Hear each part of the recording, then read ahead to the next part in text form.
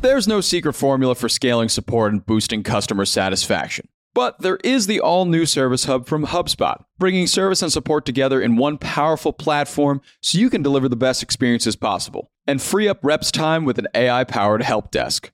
Also, you can keep customers happy. Secrets out. Service Hub is a game changer. Visit HubSpot.com/service to learn more. Howdy, folks. It is Tuesday, July 26th. I'm Jacob Cohen here with Rob Litterst, and this is the Hustle Daily Show. Today we're going to be talking about fashion, something we are, I'd say, both experts in, right, Rob? Absolutely. We're both wearing our state school baseball caps right now. And company tees, yeah. So fashionable. Specifically, we're going to be talking about Depop, a Gen Z gem and the internet's thrift store. Rob's going to tell you all about how it really started popping off during the pandemic. But before we get to that, we're going to do a quick rundown of what's happening in business and tech. Let's get crack-a-lackin'. JC, what have you been looking at today? Yeah, so one thing I've been following is this big discussion online the last couple of days that's been happening around this stat that has to do with TikTok. Love a good stat. Love a good stat. And the stat is that, as of late, around 39,000 TikTok accounts have 1 million or more followers. And why that's interesting is because that's more than the number of YouTube accounts that have 1 million followers. It's more than the number of Instagram accounts that have 1 million followers. And this is all despite the fact that TikTok is far younger than both YouTube and Instagram. I find this very interesting as an avid TikTok user, but it also makes complete sense to me when you think about the fact that TikTok is an entertainment platform. Its DNA is much closer to Netflix than it is, say, Facebook. But the interesting thing here, and a lot of what the discussion that's happening now is about, is whether or not this is a good thing. And what I was thinking about is, if you're not actively trying to make a living off of TikToking, I think it's a great thing because you can just post a video and get a ton of followers overnight, do whatever you want with that. That's just how the app works. Where things get more nuanced is for those who are trying to make an income as a creator. Totally. Yeah, that's because the likely downside of more and more people being able to hit the 1 million follower mark is that it, dilutes that title. It just becomes worth less when you say you have 1 million followers, right? So the downside is worse payouts. Already, some surveys I was looking at found that creators on TikTok are earning thousands of dollars less per month on average than on YouTube and Instagram. And it's really just a result of this kind of 15 minutes of fame idea being turned into an app. It just dilutes the value of these followings, and brands, TikTok, and creators are going to have to kind of figure out case by case how to calculate the value of 1 million followers moving forward. Totally. To your point, I think if you're trying to monetize directly on the app, I think it's pretty clear that TikTok is behind Instagram and YouTube. But I do feel like it has this kind of relevancy that can filter into other apps. I have this buddy from college, George Burge, who is a country music singer. And he has this big following on TikTok, which he put out this song called Beer, Beer, Truck, Truck that blew up on TikTok. And so I think he has 230,000 TikTok followers or something like that. Yeah. And he's clearly not really monetizing on TikTok, right, but I think it's filtered a lot in his Spotify streams, and it's helped him lock in better deals with some other artists for writing engagements and stuff like that. So I think there are kind of these weird side benefits that you can get outside of TikTok. But to your point, when you're looking at it from just a direct monetization standpoint, TikTok clearly is leaving something to be desired there. Yeah. But that is a great point. I think depending on the role, for someone like your friend, a musician, having a lot of followers is a great thing because of all this downstream effects you mentioned. But if you're a random Joe Schmo, I was watching this account earlier this morning. This guy just posts videos of himself slicing a pice of bread to music, and it falls to the beat drop of whatever song is playing. The beat drop, perfectly timed. And he has 2 million followers. I'm are those 2 million followers really worth as much as 200,000 followers for a musician? Right. So that's the question, but it is interesting. All right. Anyways, in other news, are you an NFL guy, by the way? I am absolutely an NFL guy. Very nice. Yeah. So then you're probably well aware that the NFL launched its own mobile streaming service named, like everything else, NFL Plus. Exactly. Getting real creative. Yeah. $4.99 a month and offers live games, NFL Network shows, films across the NFL archives. I feel like this is really just the future of everything, direct-to-consumer streaming platforms. What was surprising to me about the NFL Plus is the cost. Just because it seems like the NFL is kind of always charging more for stuff. I was really surprised by the price because I think NBA NBA TV is way more expensive than this. MLB TV is way more expensive than this. I was really surprised at the price. I was pleasantly surprised by that. Still not going to subscribe, but I respect that it's there.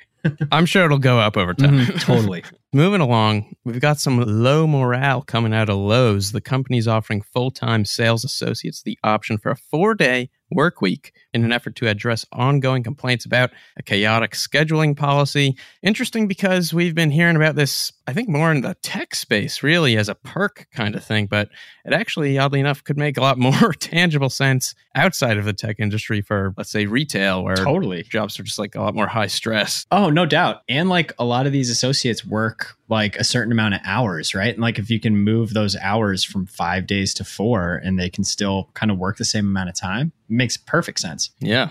And in other news, Meta's got a new music revenue sharing service that allows creators to earn ad revenue from Facebook videos with licensed music. Previously, creators couldn't monetize content using licensed music, so that is, I guess, good for them. And grill equipment company Weber saw its shares dip roughly 13% Monday after the company said its CEO is departing amid cooling sales, both in stores and online. This doesn't have anything to do with the price of hot dog prices going up 16% year over year in June, do you think?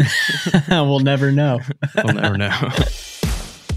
All right, and with that, I think it's time to discuss the fashion industry. So I will say my first job out of college was at Neiman Marcus. Oh, that's right. Very much a luxury fashion retailer. I will say I never got sucked into the luxury fashion vacuum and would not say that it really rubbed off on me much. I'm kind of a t-shirt and jeans kind of guy. But to your point, Gen Z apparently loves fashion and Gen Z designers love Depop. And if you're not aware of Depop, it's basically like an Instagram feed type app that is essentially a marketplace where sellers can kind of like curate and sell all different items, whether it's theirs or it's secondhand merchandise or whatever it might be. And then buyers or users can just go on and kind of scroll through stuff that they like. And if they like it, they can buy within the app. It's just this really seamless experience. Yeah, they have a great slogan I was looking at earlier: buy, sell, do it all over. They nailed it. It's like, and that will net us a lot of money if you follow it. It's funny because they're basically like a more aesthetically aligned Etsy. And it makes sense because Etsy bought them for $1.6 billion after they went crazy during the pandemic. But they're more focused and more kind of aesthetically friendly. The story here, though, Depop has become this kind of launching pad for up and coming designers, especially like Gen Z designers who start off with absolutely no following and then just completely blow up on the platform. Like in a lot of these cases, celebrities are like wearing these really kind of under the radar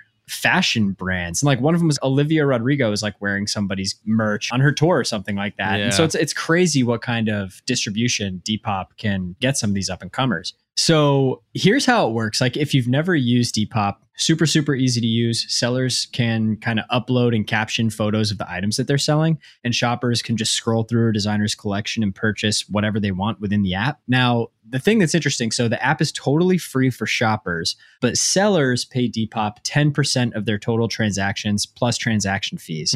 And those fees are one reason that some of these sellers are jumping ship. It reminds me a lot of Substack. I think Substack charges the exact same percentage for their writers, you know, and there's kind of this idea within Substack that a writer eventually graduates from Substack, moves over to another platform or creates their own website or whatever. Yeah. Another reason that young designers are jumping ship from Depop is that while it might look like Instagram, it's not a social media platform. And so sellers basically say that it's really difficult to kind of build and foster relationships with customers beyond just transactions on the app. I can see that. Yeah, they can comment and buy, but like you can't really go back and forth and like get to know each other or anything like that. So where are these people who are leaving going to? Do we know? There are a bunch of different options. One of them is physical stores, which this is just so cool to me. One seller from Depop, her name's Emma Rogue, was selling secondhand items on the app and opened her own brick and mortar store for vintage clothes. So basically opened her own thrift store, which is super cool.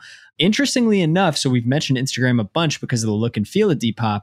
Instagram is a place where a lot of these young designers are moving. And I could see it becoming even more common as social commerce on Instagram gets even easier and has less friction. I mean, when you think about it, it makes a ton of sense. Like these designers will go on Instagram. They already mentioned that they can't really build a relationship with their audience or customers on Depop. They're using Reels on Instagram to get feedback from customers and preview items and build montages. I was going to say, if Depop wasn't bought by Etsy last year, I could see them being an acquisition target for TikTok. Totally. The interesting thing about this, though, so this kind of sounds like a terrible situation. It's almost like at a certain scale, Depop just doesn't really make sense for you anymore if you're an up-and-coming designer. But Depop doesn't really seem to be super worried about it. Their chief brand officer, who's this guy, Peter Semple, basically says that successful sellers have always used Depop as a launching pad and they move off all the time. This has been happening for a while. And basically when they leave, it attracts all these new designers in their wake and it opens up new room for new looks and feels and styles. Sure. And so it's kind of this cycle that they already have some experience with. The other thing to note is not all of these sellers are moving fully off of Depop. So a lot of them are just kind of diversifying their efforts with other platforms and still using Depop as a way to get in front of new people. Yeah.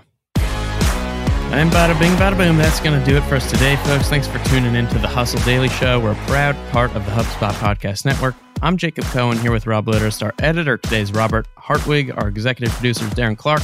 We've got a lot more tech and business coverage in our newsletter. If you're not subscribed, you can go get yourself signed up at thehustle.co. Hope you have a truly terrific Tuesday, and we'll see you tomorrow.